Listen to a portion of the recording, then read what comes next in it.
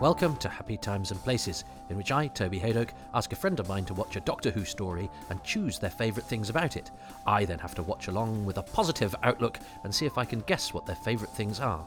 The guest is not always somebody related to somebody in the story, but this time it is.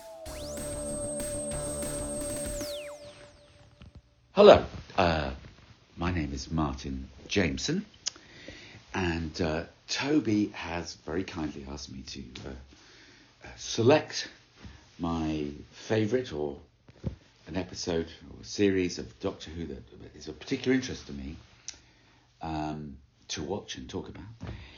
And in case, in the very strong likelihood that you haven't got a clue who I am, I was born Martin Jacobs, and my father was Anthony Jacobs, who was an actor who some of you will know played Doc Holliday in the 4-part Doctor Who series with William Hartnell called Gunfighters. And you may also have by now realised that my brother is Matthew Jacobs, who has recently made a rather wonderful documentary called Doctor Who Am I, about his experience writing the TV movie that featured Paul McGann. Don't ask me to say what number Doctor he was, because I don't know, which is why I have to confess to you at this stage that I am myself not particularly a massive fan of Doctor Who. But don't switch off, because hopefully I will have some interesting things to say. So I did watch Doctor Who as a child, and I was a 60s kid. I was born in 1960, so I grew up with it. And my doctor, everyone has their doctor, I'm told, my doctor was Patrick Troughton, and then later John Pertwee. I loved Patrick Troughton. He'd play the recorder or something, and he was rather strange, and I seem to remember finding him a little bit scary, which I liked. And I liked finding William Hartnell a little bit scary too.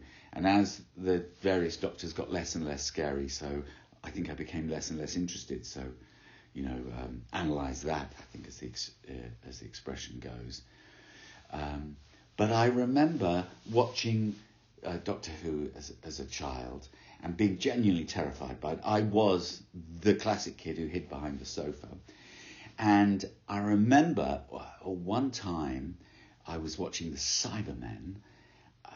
I couldn't tell you which episodes they were, but I was watching the Cybermen, and we had this terrible old black and white television. All our televisions were awful. You could barely see on any of them because we didn't have any money, and we always had terrible kit. Anyway, I was hiding behind the sofa, and our television started to smoke. It was on fire in the middle of an episode with the Cybermen in, and I think effectively I pissed my pants. Whether I did actually piss my pants, I don't know.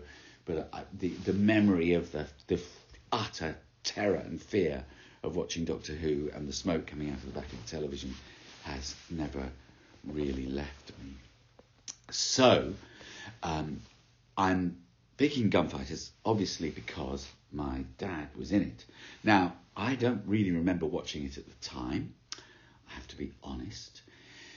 In fact, the first time I remember watching it was in the 1990s, and I have not watched it since then. And around about 1997, I got, I think, my first live-action television writing gig, and I was writing children's ward for Granada, the old company Granada, and back in the day. And I went into the writers' room. We didn't call them writers' rooms in those days. It was just rooms with writers in them. They were just a room. Writer's room is a modern affectation. And anyway, I bumped into a young writer, and I was young too, by the name of Paul Cornell, who, of course, later went on to write some Doctor Who himself.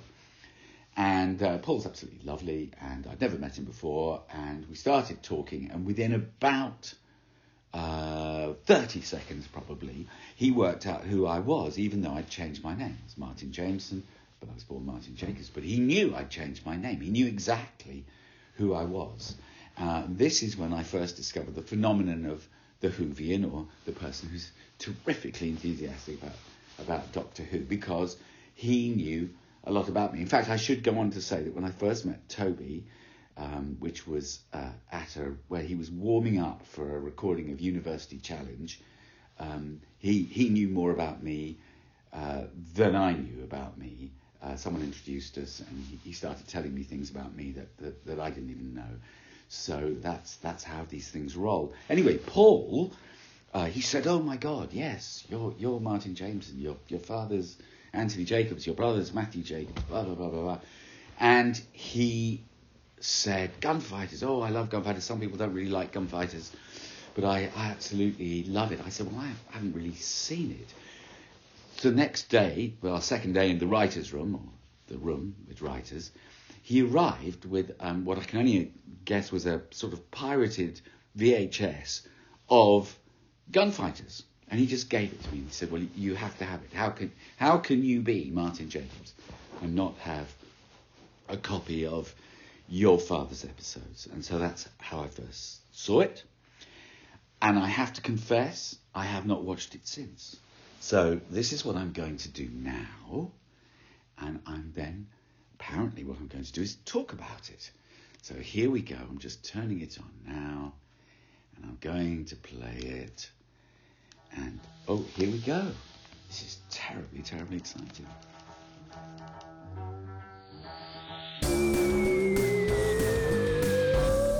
Haha, well, what a lovely introduction from Martin Jameson there, who, as he mentioned, I first met when he was in the audience of University Challenge, but I'd heard talk of him before. It's funny how all roads lead to Doctor Who, and I remember talking to Darren Thomas, who's a friend of mine, who I first met because he came to see Moths Ate My Doctor Who scarf, I think. Anyway, I've seen Darren a few times, and he mentioned, because Darren had worked on Holby City, was working on Holby City at the time, he said, there's a scriptwriter who works for us called Martin Jameson, who is the son of Anthony Jacobs, not that son, the other son, not the TV movie son, but there's another son. And without even thinking about it, that obviously went into my mental storehouse. And then I was warming up University Challenge, which I did for many years. They don't have a warm-up man anymore. I was I think the second and last, because an old fella had done it for years and years and years, and then I took over and did it until the money ran out.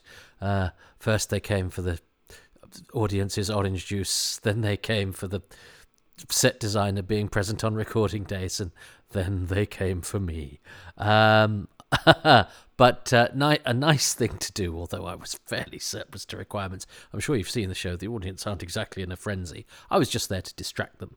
But I think it was seen as somewhat coarse if I did too much. So I was deliberately quite low-key. TV warm-up is not really my style. Anyway, I would chat to the audience.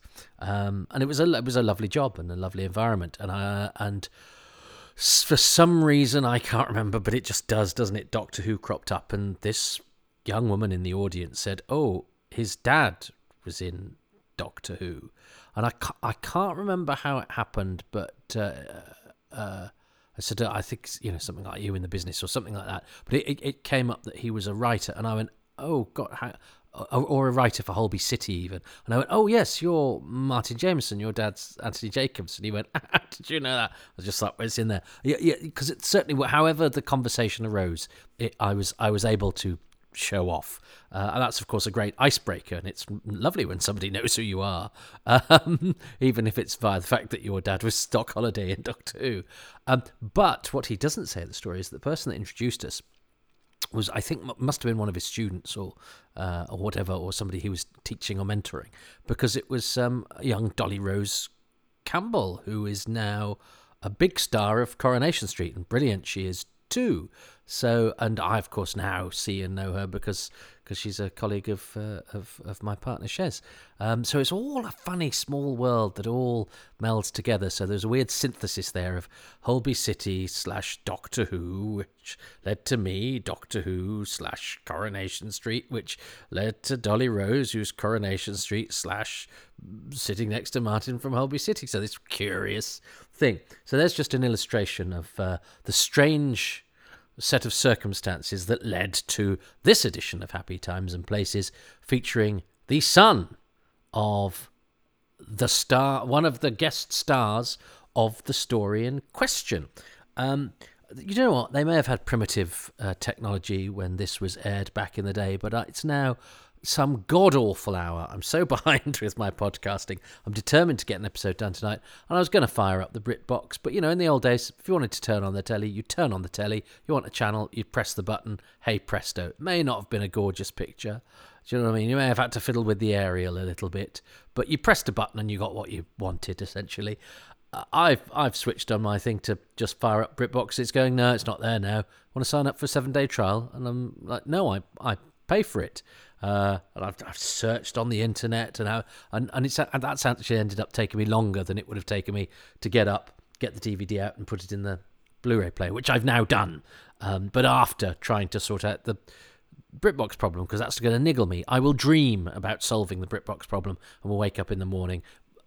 And it will be unsolved, but I won't remember. I'll only remember when I come to do this again tomorrow night and I've settled into my chair. And then I realise I have to get up and mess around again. But that's first world problems, but they're still really bloody annoying. So here, technology people, just have that you can press buttons and things work and things don't disappear. I'm not wild about all this, how we're so reliant on the internet. I think it breaks deliberately to irritate us. And to distract us from the fact that it's slowly closing in and will destroy us all. But that's just my theory. So I'm going back to a time when Doctor Who didn't necessarily have to do science fiction, because science fiction has things like wirelessly connected evil entertainment repositories of doom, and would do historical stories. But the seriousness of a lot of the historical stories occasionally gave way to those of a more humorous bent. And I've recently done the Romans. I've rushed this forward in proceedings just because I was talking to Martin, and because I liked his introduction, and because that's what I'm in the mood to do tonight. I'd got another story scheduled for tonight, and I didn't fancy doing it. And these things depend on me being able to produce words. So I fancied doing the Gunfighters. A much maligned story. I mean, that's the introduction for me, that I grew up knowing this as the bad Doctor Who story. There weren't many in Doctor Who: A Celebration and the Radio Times Doctor Who 20th Anniversary Special. Poorly drawn versions of, what was it, Doc Holliday, Bat Masterson and Wyatt Earp said the 20th Anniversary Special, which was only, I think, otherwise rude about the Underwater Menace when it said the fish people weren't perhaps the greatest monsters. And then Doctor Who: A Celebration, which described this as not good. It is not good, it is bad, and it is ugly, and could be described as the worst Doctor Who story of all time. The acting is not so much West Coast as West Ham, which was a joke I didn't get for many years. I just thought it was saying West Ham to be, I didn't get the ham element of that put down. And I think the Scumfight, I mean, the Doctor Who magazine has just done its survey where it's releasing the results in Doctor Order, and the Gunfighters is pretty close to the bottom. I mean, it's not bottom, it's not worst Doctor Who story of all time, but I don't think its reputation has ever quite recovered from the received wisdom that it's awful. And I know a lot of people who genuinely do think this is bad, but I think that's I think it's misunderstood. I mean, you can't legislate for people's taste, but I do think that this story has was always on the back foot, really. But that said, that means that I might be prepared to give it more of a chance than I might otherwise, because I quite like the idea of championing the underdog. So I can never come to it purely either.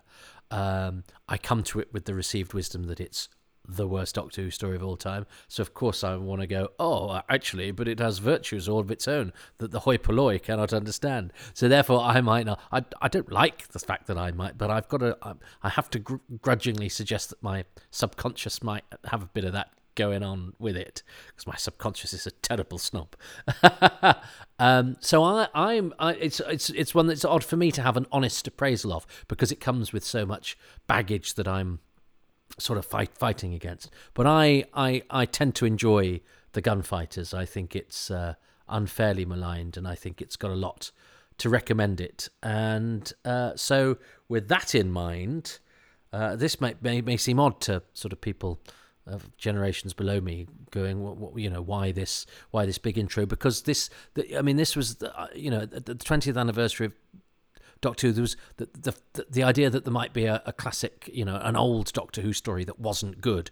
This was revolutionary stuff. We tended to look back with great joy and appreciation and awe, which I know seems odd these days when everybody tends to look back at history and either scold the people that existed there or patronise them. We were quite in awe of the people that came before us and the programmes that were made. So I quite enjoyed that myself. Anyway, let us watch the worst Doctor Who story of all time. It's not.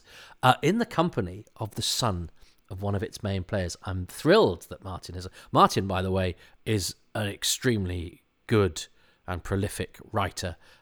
He's written loads for radio. He's written many episodes of Holby City and much else besides. So, and I know Matthew a little bit as well. And I've interviewed Matthew for my Who's Round podcast. So it's nice to get the other brother to give his perspective. I think that's fun.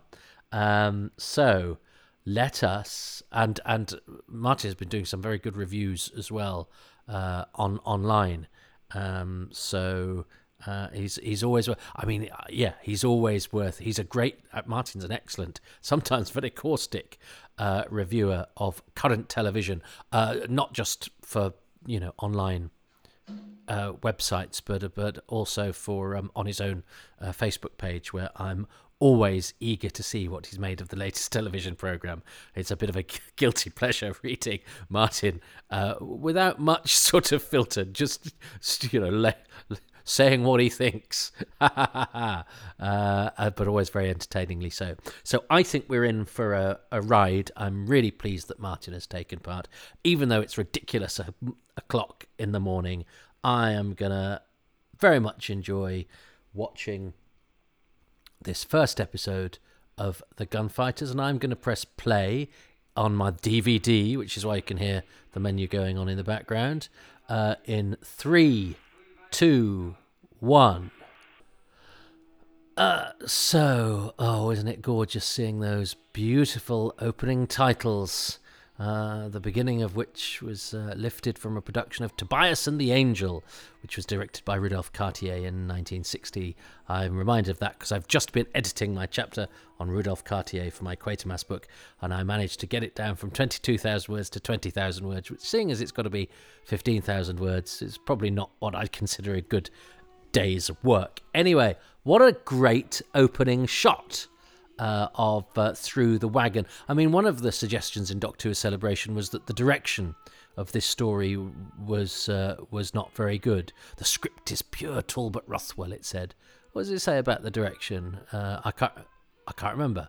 The acting is more West Ham than West Coast. Can't remember what it says about the direction, but look, that's a great shot through a wagon. We got some lovely film. Barry Newbury's sets are actually astonishing. And you've got horses in the studio. This is all good stuff.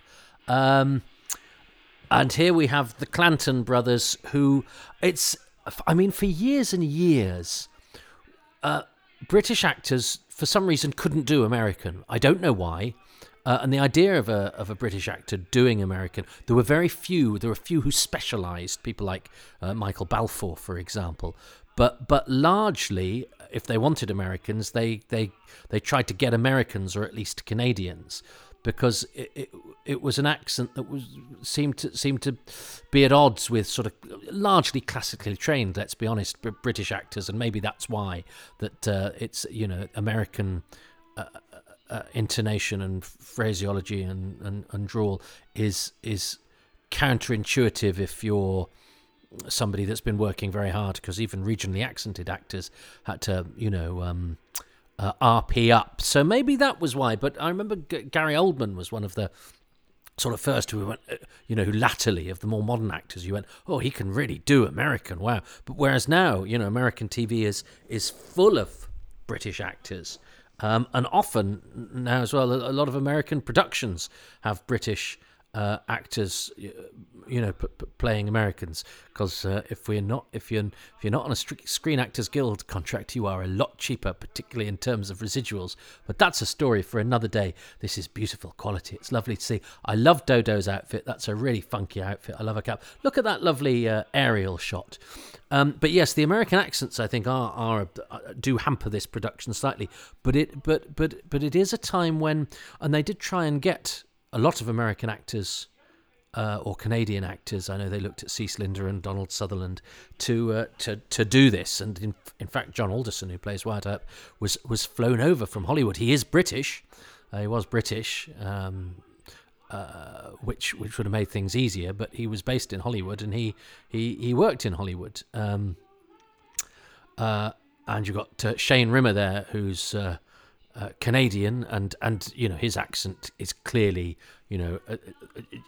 genuine and authentic. I know there's a slight difference between Canadian and American accents, but he stands out here as being the real deal. I mean, he knows how to stand. He knows how to he knows how to deliver. He knows how to stand and deliver in a way that I have to say, the Clanton brothers, who are quite a bunch. Now, he doesn't like being called Snake Eyes, whereas in the book there's a whole thing about that where he's this sort of ugly reptilian kind of thing, but there's not really much of that in the screenplay. So we have the Clanton brothers. Maurice Good, who ended up being in Canada, is Phineas Clanton, and he gives the character a stutter. In order to give it a bit of characterization, I have a slight in real life. In real life, when I'm not performing, I have something. See, I'm doing it now. I have a bit of a stammer myself, but which curiously I tend to be able to overcome in performance more than in real life, except when I'm conscious of it, where I'm now battling against it. I'm not offended by him giving the character a stammer. You do anything you can as an actor in those days to make your performance slightly memorable. And he's in the film of Quatermass and the Pit, and I kept meaning to write to him, and I did get his address in Canada, and then I discovered, and then he died. I don't know why the Doctor's got a collection of guns, but I mean, you can be a person of non-violence and still appreciate the mechanics of a gun. Peter, I think you're smashing too, Peter Purvis. I love this. Might be Jackie Lane's best story as well. I love Stephen and Dodo in this. Peter Purvis is so versatile. He can adapt his performance style to whatever the story requires, and he does so with great elan. I love the Bible bashing Wyatt Earp, played by John Alderson, who is very much the genuine article. And he died in a actor's retirement home in Chicago, but he's in Blazing Saddles, for goodness sake. And he was a sort of cowboy type. I remember Richard Beale, who plays Bat Masterson, telling us that Alderson had stayed with him and burnt holes in his carpet. But he crops up in British TV all the time. He comes back to he's in one of the Beiderbecke serials with James Bolam and Barbara Flynn. But he's great. It's a lovely set, this as well. I like Stephen and Dodo look great in their cowboy costumes. Nice that you can see the wagon outside. Here's Sheena Marsh. Now, she's somebody that we struggled to get hold of. She never replied. She's in The Girl Who Was Death, the Prisoner episode, and she only died. Shane Rimmer and William Herndl, who plays Ike Clanton, all died in the same year. But Sheena Marsh, nobody ever got a reply from her. Her real name was Shirley Knight. Shirley Knight. I've got some footage of her doing something else. Her husband was a keep fit judo guy whose name escapes me right now, but I compiled a whole load of stuff about Sheena Marsh, but we never got anything out of her. And this is David Cole. There's another David Cole who's an extra in some Davison stories, who was then acting a bit in the UK in the 80s. But by this time, this David Cole had gone to New Zealand. And you do see him pop up. He was in a telefilm that I saw. So he was sort of still about, and yet not quite available to us. And I think, bless him, he's terrible in this. He opened a donkey sanctuary, I think. I think Sheena Marsh is great fun. I wish I knew more about her. I wish she... Because for years there was a rumour that she was Rex Tucker's daughter, the director Rex Tucker's daughter, but she's not, because I think Rex Tucker said in an interview, "Oh yes, and my daughter was in it," and people put two and two together and made 4 things which were wrong, because his daughter is Jane Tucker of Rod, Jane and Freddie fame, and she is a non-speaking artiste in certainly the last episode. Here is the man himself, Anthony Jacobs, who is wearing a wig there. If you see him in other stuff, he's a bald-headed man, an excellent voice man, a very famous radio actor by this point. His name was very well known. If you listen to the Wireless in the 1960s, you would know Anthony Jacobs. He at this point, he and John Alderson are the sort of main billed guest stars. I think they get the billing in the Radio Times. Lawrence Payne then takes top guest billing when he arrives. But yeah, I like the way he does that, and he gives a Holiday a real sort of ratty delivery. I like it. He's really playing a character here. He's a proper character actor, Anthony Jacobs, and I think he invests Doc Holliday with a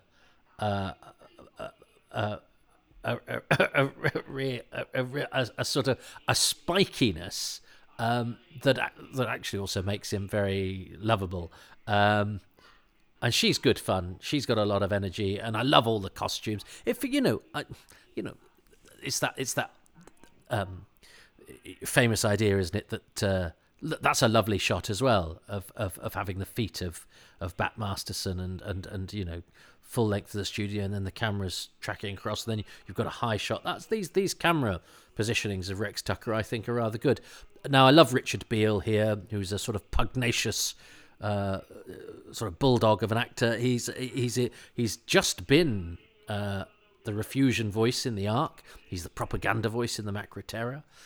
He turns up as the Minister of Ecology in The Green Death because he was great friends with the director Michael Bryant, because he's a great man of the sea. Now, Richard only died a couple of years ago, at the age of something like 94, 96, and was still going strong. He used to phone up any answers. I remember when we did the voice test, I was desperate for him to be on the commentary, and I'm glad we got him on, because he's had such a long career. And I wrote to him to do a Who's Round, and he said, yes, you should interview me. I've been in lots of things, but I will have nothing to do. And I said, we put it out free on the internet. He said, I will have nothing to do with the internet because of identity theft and all of that sort of thing. He obviously got it into his head. He was rattled by the idea of the internet, which was a shame. And I didn't pursue it because he lived sort of in the middle of nowhere. And we did have him on the commentary for this, at least. I wish we'd done a making of for this one, but the way that the DVDs were run in those days meant that corners were cut. So unnecessarily, which means that we had loads of people available who we could have got on camera, and we didn't. But yeah, Beale was a fascinating guy, but he had quite a cussed sense of humour. I remember when we did the voice check for the commentary, you say, what did you have for breakfast? And he said, I had a rancid sausage roll, which was awful at the train station.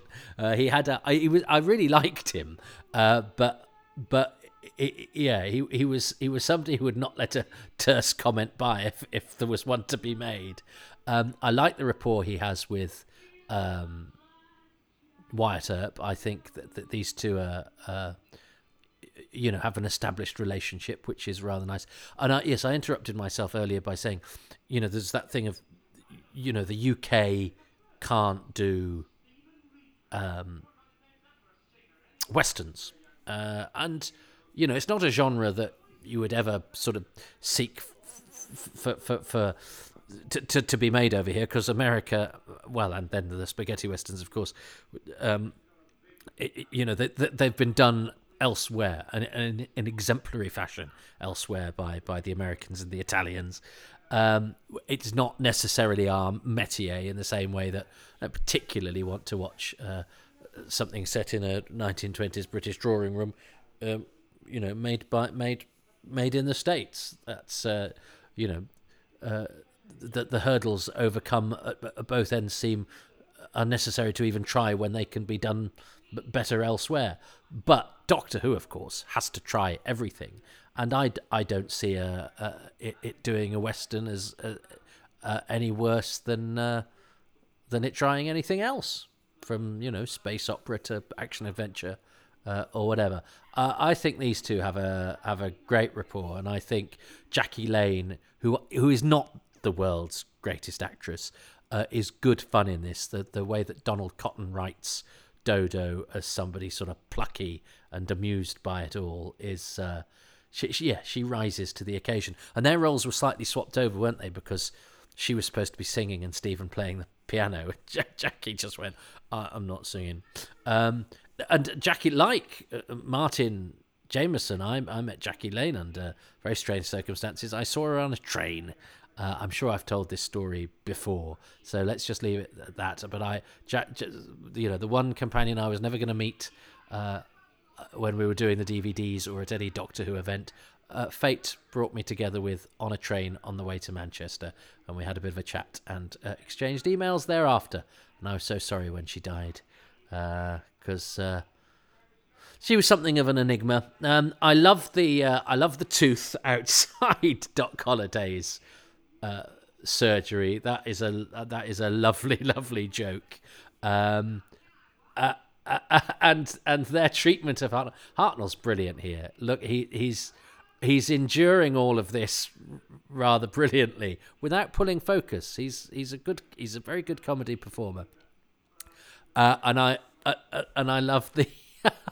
And why has the Doctor gone to the Wild West to get his tooth out? Well, it's because he doesn't know where he's going, of course. But I think you'd go, I might have to hang on. And have you got nothing in the TARDIS either? It doesn't matter. I mean, it's a comedy. That's the whole thing of it. But we can make up our own reasons for he's got carried away in the situation and he really needs his tooth out now. And that is a fantastic joke. I never touch alcohol. Well, I do. And he has a drink. And there's a real edge to Holiday as well. He's funny, and I like the way he's sort of very welcoming of the Doctor.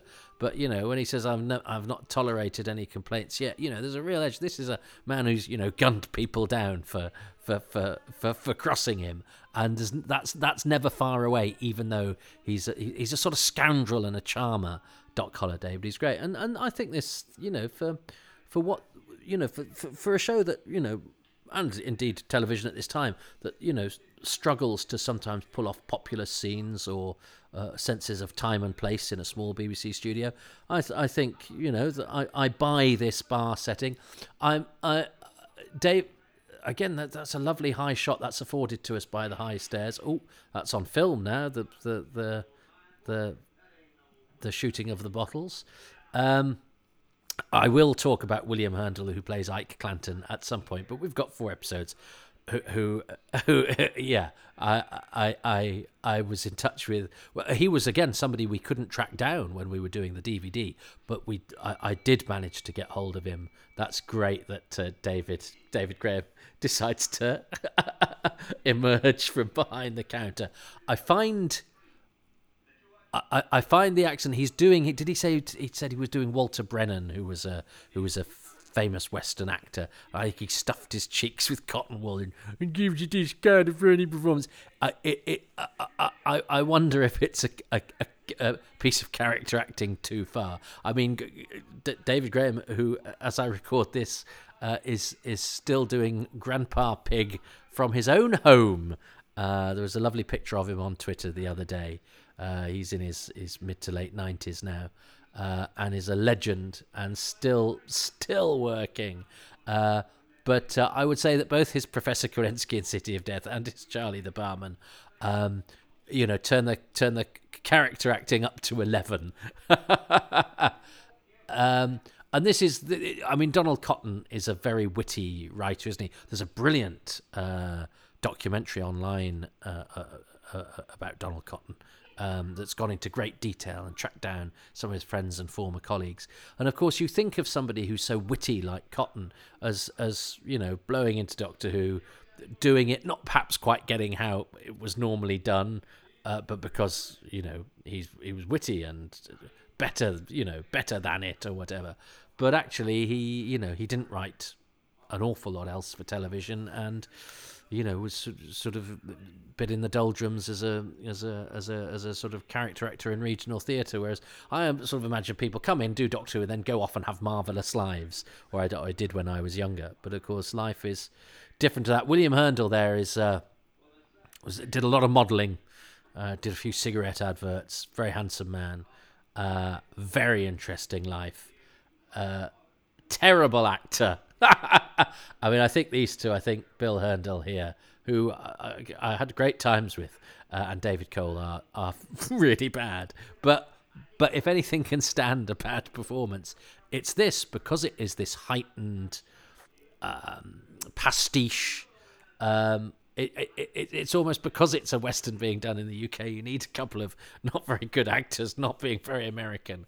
So it's not everybody's got the handle on how to do this properly, but that means that the people like Jacobs and John Alderson doing it are a real treat. And Rimmer's great. That you sort of wish they could have got a few more of the genuine article.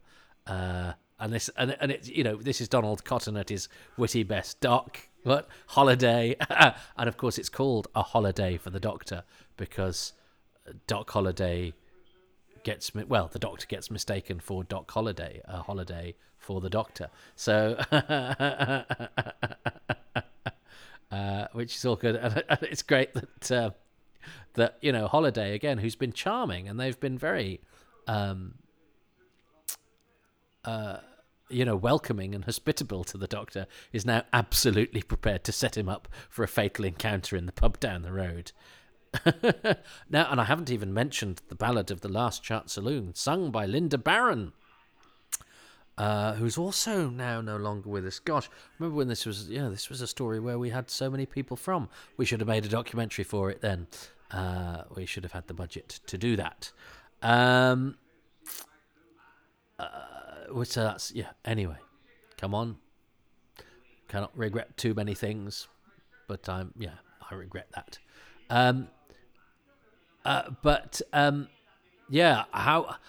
Your enjoyment of this story depends on whether you like the ballad or not.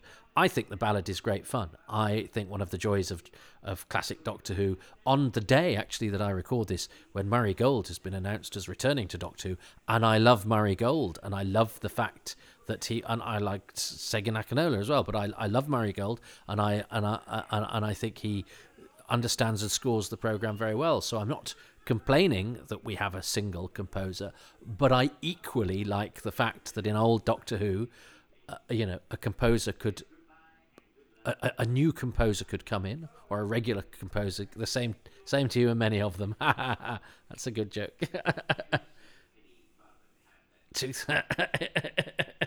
That's great. Could come in and respond to the story as they wanted it to, as they thought. Tristram Carey, who wrote the score for this, nice high staircase, even though it's got a very wobbly banister. Although it probably would actually in the Wild West, wouldn't it? I'm not sure in the same way that people would pause at the stairs waiting for the queue in the same way that those guys do. But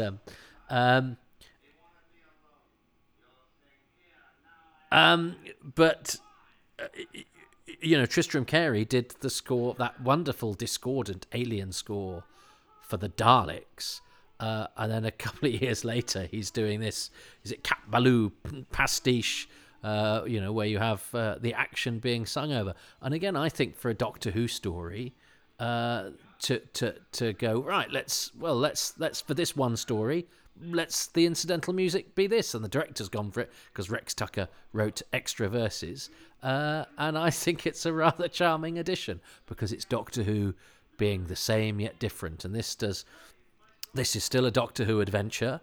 It's witty. It's got jeopardy.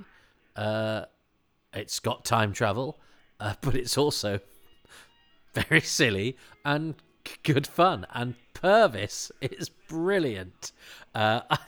He's having to sing, which is a pain in the arse. While Jackie Lane mimes at the piano, the tinkling of Tom McCall. And he does that wonderful comic double take, and he's clearly not wanting to. I don't think it's the best orchestrated cliffhanger. I know the suggestion is, they're waiting and they're going to blast the Doctor as he comes through the door, but I don't think the cliffhanger sells that particularly well, because they go out on the song, Don't Shoot the Pianist. It's a great episode title, though. I think that rattles along. I think that is a lot of good fun. And yeah, what a bunch of actors who all, as I say, not that long ago, 10 years ago, when we were doing all of this stuff, most of these actors were still with us. Ballad music by Tristram Carey, sung by Linda Barron. There's Gladys Emanuel, Captain Rack. Well, I think there's a lot in that, and I think it's all jolly fun, and it's definitely not the worst Doctor Who story of all time. And it looks beautiful on the DVD that I have, nicely cleaned up from when I first saw it on fairly rough VHS. So, what is my favourite thing about... I mean, it's even got a Doctor Who joke, hasn't it? I am Dr. Caligari. What is it? Dodo Dupont, Wizard of the Ivory Keys. I think I've used Wizard of the Ivory Keys. Yes, we have sometimes have live piano music at XS Malarkey, my comedy club, on a Tuesday night, from the lovely JK. And I've occasionally described Jay as the Wizard of the Ivory Keys, because it is a good description. I love Donald Cotton's take on Doctor Who. And again, he seems so carefree because he's such an easy dispenser of wit. And then when I heard this documentary that I'll give you the details of at some point during this 4-part Happy Times and Places, is actually a slightly sadder life than that, and one riddled with financial insecurity and too much alcohol, which is all too familiar a story. And I was fascinated by this documentary and admiring of its work. And the work and research that had got into it, and part of me went, oh, I wish I didn't know that. I'd got him as this sort of lofty untouchable, and of course he was just as flawed and disappointed and knackered as the rest of us. But he stands as a witty, a totem for irreverence in Doctor Who, and that's no bad thing. And actually, these days, when I think sometimes we can be prone to take Doctor Who too seriously, somebody who goes, "Oh no, it's about someone who travels through time and space in a police box." We can throw a bit of humour into the mix because it's daring us to. Now, that's not to say that Doctor Who should have the piss taken out of it, but what it is doing, it is having a very tongue-in-cheek look at the genre, and yet it's doing other elements of the genre quite nicely. I also like the fact that the Doctor doesn't drink in this, actually, when having just talked about Cotton's later propensity to imbibe.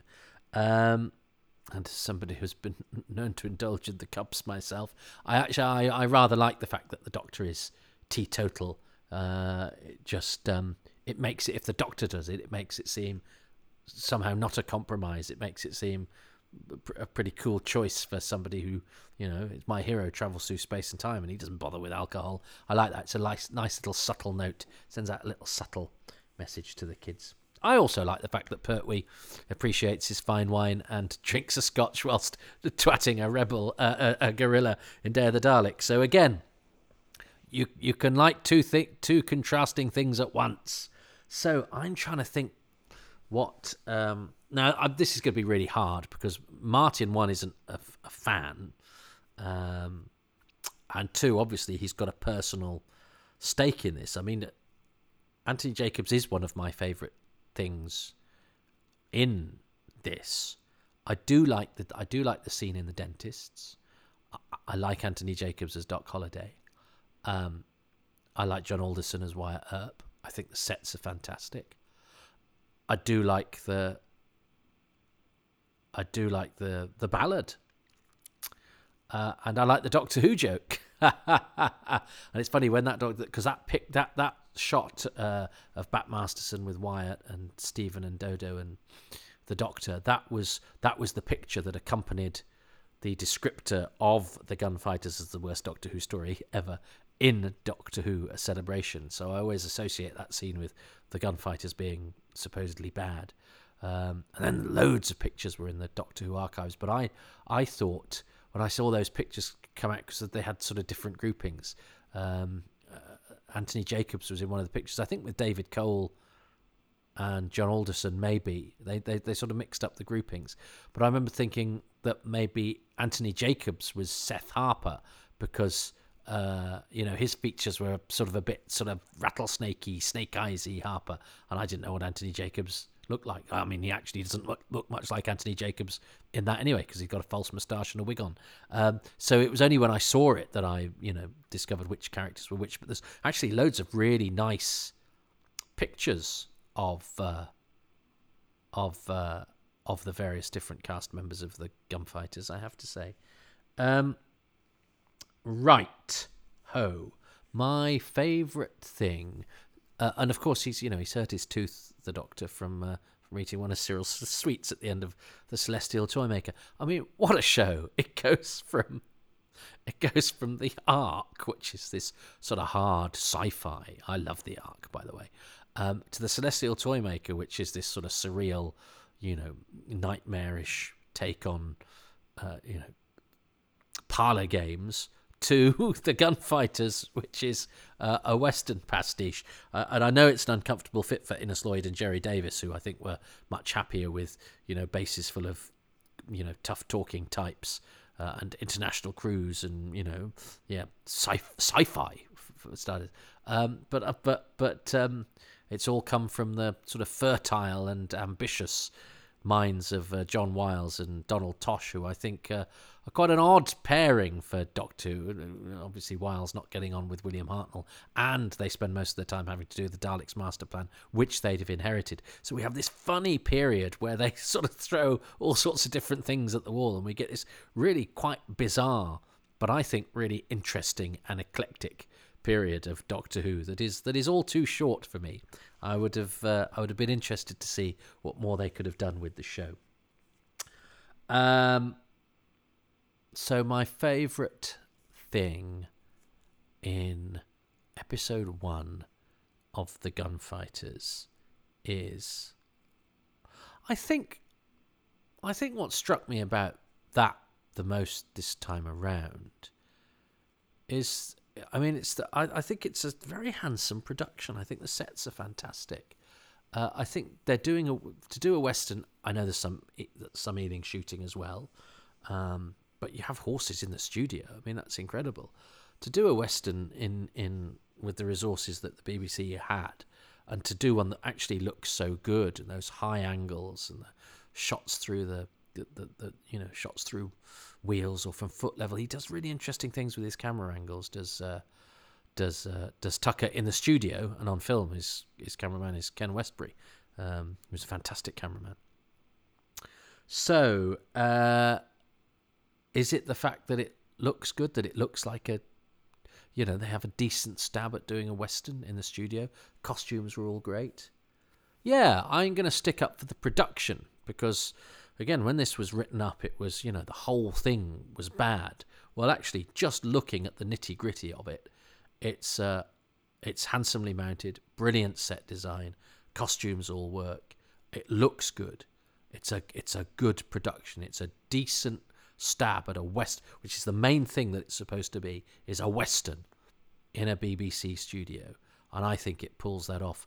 Considering it's also a comedy western, you could have cut corners and gone, well, it is a jokey one. They haven't cut corners. They've very ambitiously, Barry Newbury, the set designer, kudos to him, mounted it without the tongue in their cheek. They've not made any compromises because, well, it's only a comedy.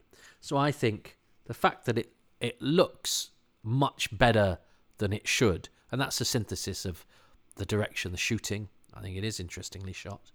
The costumes, the set design. It's a handsome production. It's a decent production. It looks like a Western, or it looks like as good a Western as the BBC could be expected to do in 1966. However, I'm sure Martin, who is a very smart guy, has chosen something completely different. So, A Holiday for the Doctor, through the lens of the son of that holiday. Let's see what he has to say.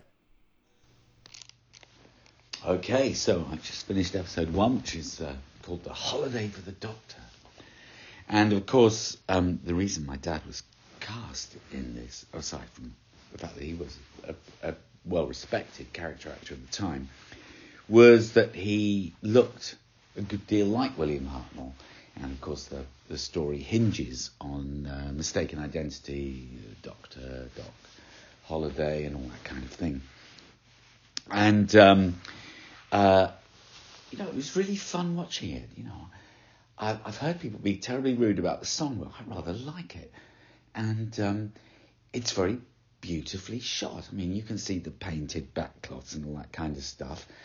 But Rex Tucker, is it, who directed it, has done a great job. He's obviously been watching High Noon, and so, with his limited resources, he's got the camera down low, and there's some deep focus stuff that, looks quite classy. I mean, yeah, there are some terrible American accents.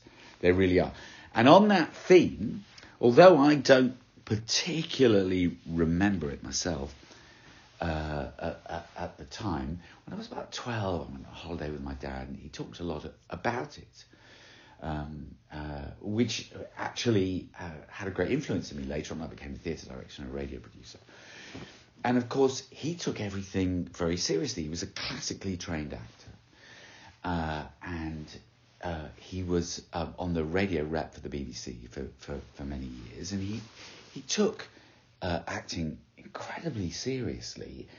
And it's interesting to watch in relation to this episode because, while some of them are taking it seriously, William Hartnell's taking it seriously, and a couple of the others, some of these actors look, let's be honest, they look like they're slumming it a bit, and their American accents are pretty dodgy. But my dad talked to me in a great length about the accent because he was meticulous in his research. So he knew that Doc Holliday, I think, was born in Georgia, and he'd moved to Philadelphia. But in the script, they talk about his dad being in Alabama. And, he was used to researching accents for all the radio plays that he was in. And he was in hundreds, if not thousands, of radio plays. And he said, well, the thing was, in the whenever this is, 1870s, whatever year it was, I can't remember, you're in Tombstone, Arizona. What's the accent? And he said, well, the thing was, there wasn't really an American accent in the way we understand now, and there's very little record of it. And this really frustrated him because what he would have liked to have done is have an accent that was accurate to the time. But then he said, well, of course, nobody would understand that because they see the accents as coming from Western movies.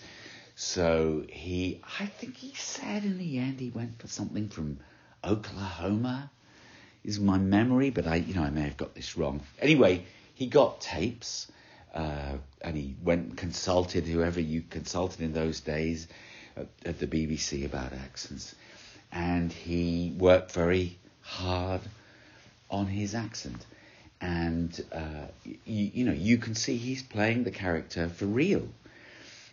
Which is lovely. He never hammed anything in his life. I mean, he was quite a big, bold actor of his time. He was never a method actor, but he took acting very seriously.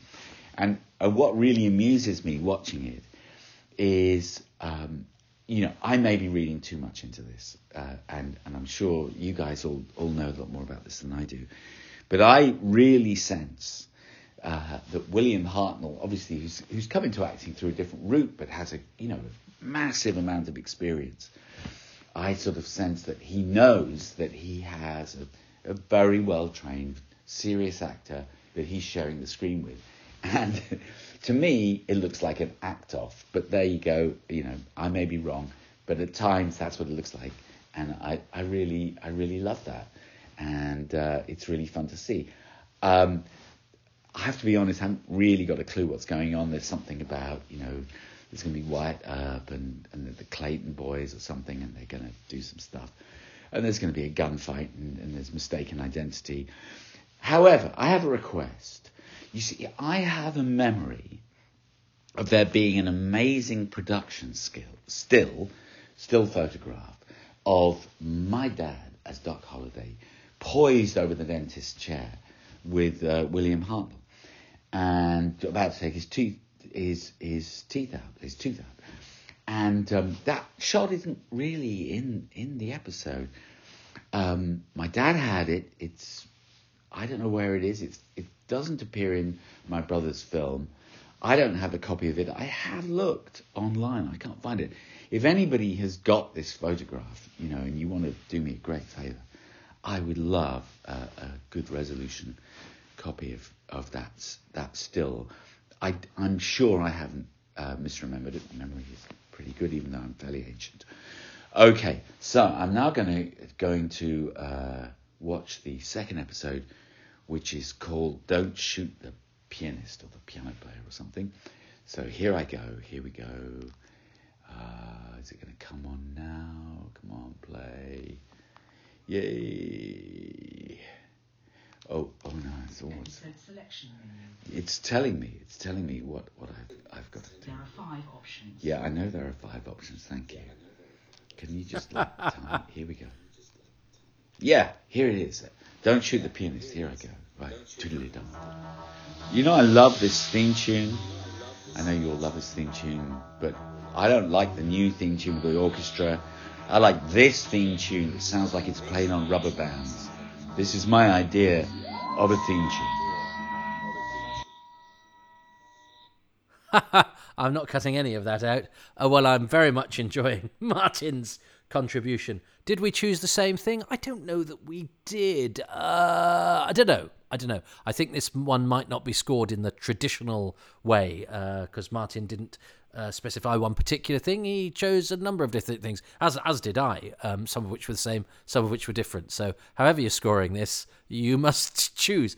I don't remember a photo. There are a lot of photos of the Gunfighters, but I've got the most of the ones that I've seen are from the filming, although actually that one of Brad Masterson and that I just described but in Doctor and a Celebration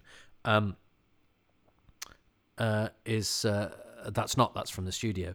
So, but I don't recall one from of the Doc Holliday with the dentist chair. So I would say, Martin, if your dad did keep it, have a look. He might have the only copy, and that's not unusual. I know I've known other people from BBC Productions, who've taken photos away or been given photos that have turned out to be the copies that the BBC didn't have. So I've got a couple from the Savages that Kay Patrick had been given by somebody, which have been in Doctor Which. As soon as I got them, I donated to Doctor Who magazine, and because I'm not that guy, and I've got a couple from Quatermass in the Pit from Cease Linder, who was considered for a role, Canadian actor who plays Dr. Roney in Quatermass in the Pit, who was considered for a role in the Gunfighters, and he'd taken a couple of photos away that aren't in the BBC's collection, that are also on the Blu-ray of Quatermass in the Pit, because I'm not that guy.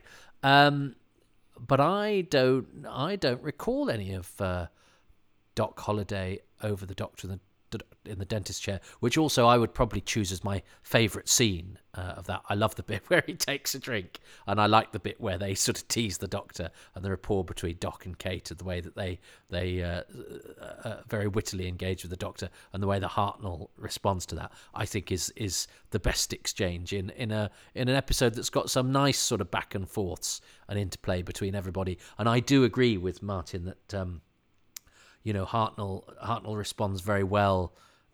You see Tom Baker do it as well. If there's an actor that he respects, he's very deferent to Beatrix Lehman in The Stones of Blood. If there's an actor he respects, he just checks himself. And if there's an actor he's not wild about, Tom Baker can be a bit dismissive.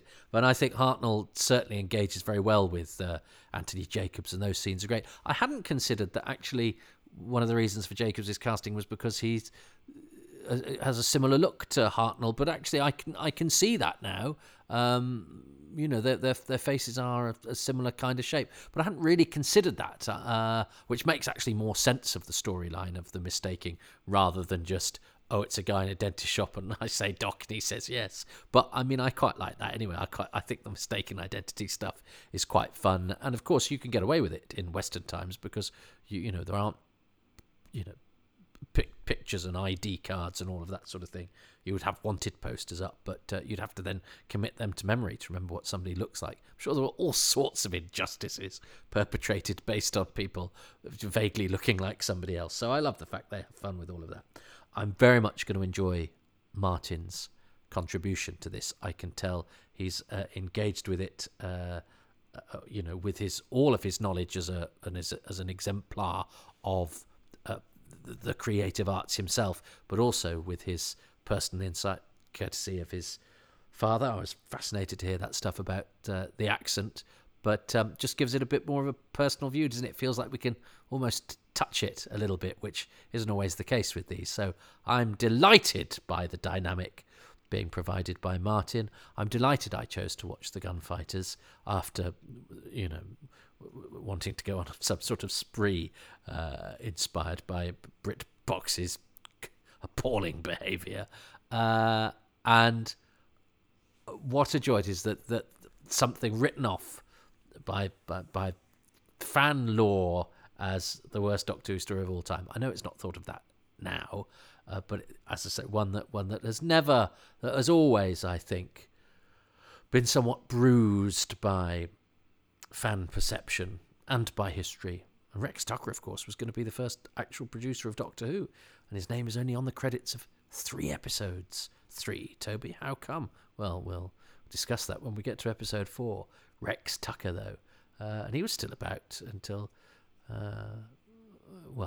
relatively, no, it's been 20 odd years, hasn't it? But he was interviewed by Doctor Who magazine at least, and got bits and bobs out of him.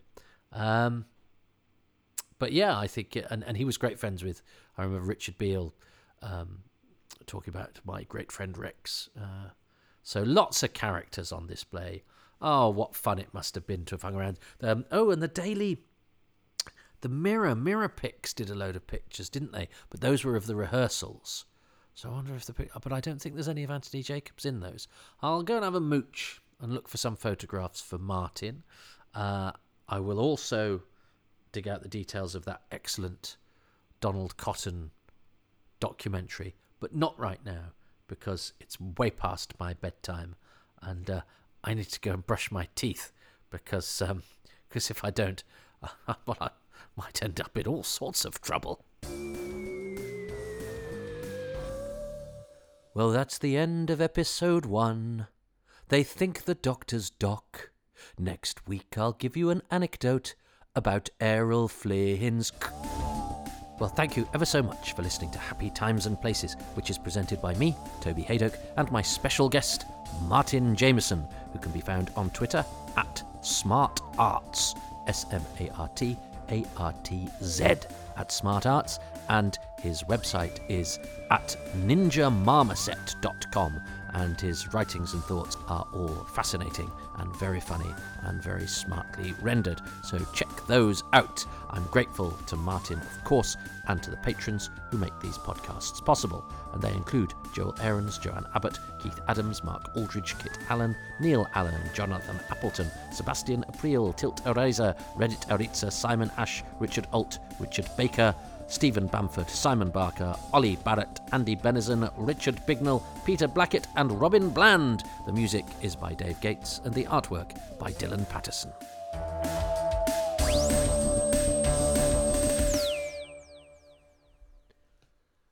If you are enjoying these podcasts, then please go to patreon.com/Toby Haydock, where you can support them and also get them early, 6 months at least early for Happy Times and Places, and generally a month or so early for Too Much Information and Indefinable Magic, my increasingly intermittent but longer and, more sort of detailed production values, rewrites. Anyway.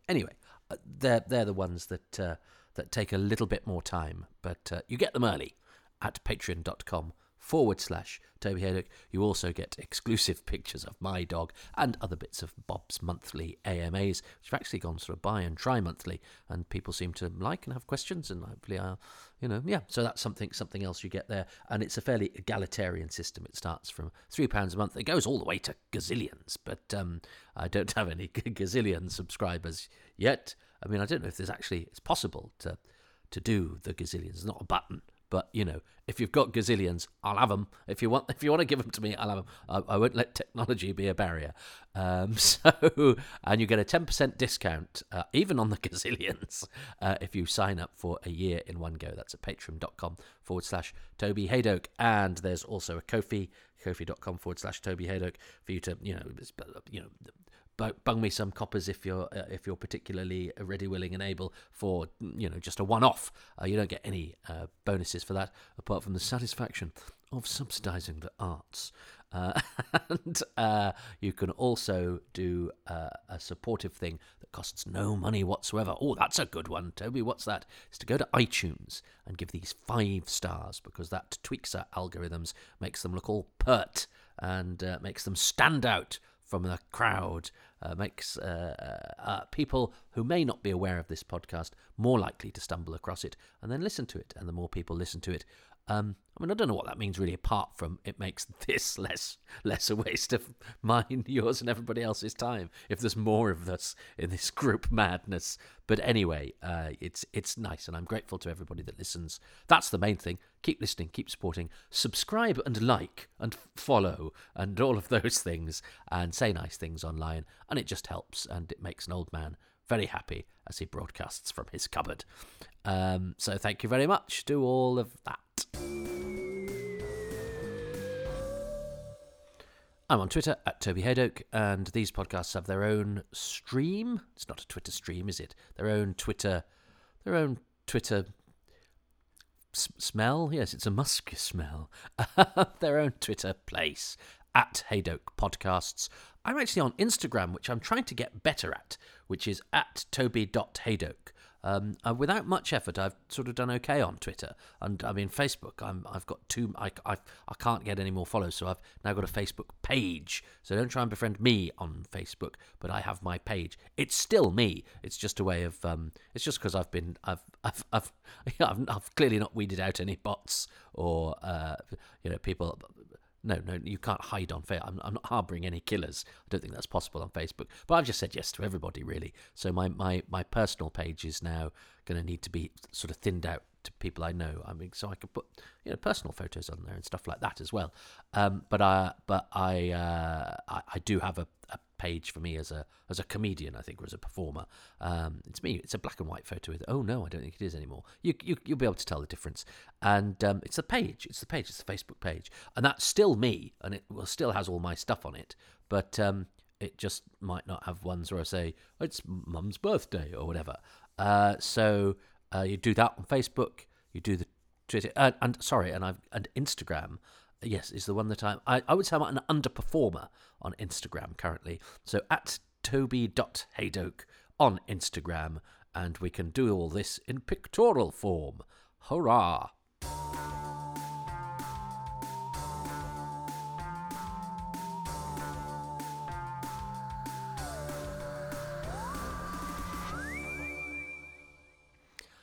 I mean, they're actually asking me it's been suggested I get a TikTok as well.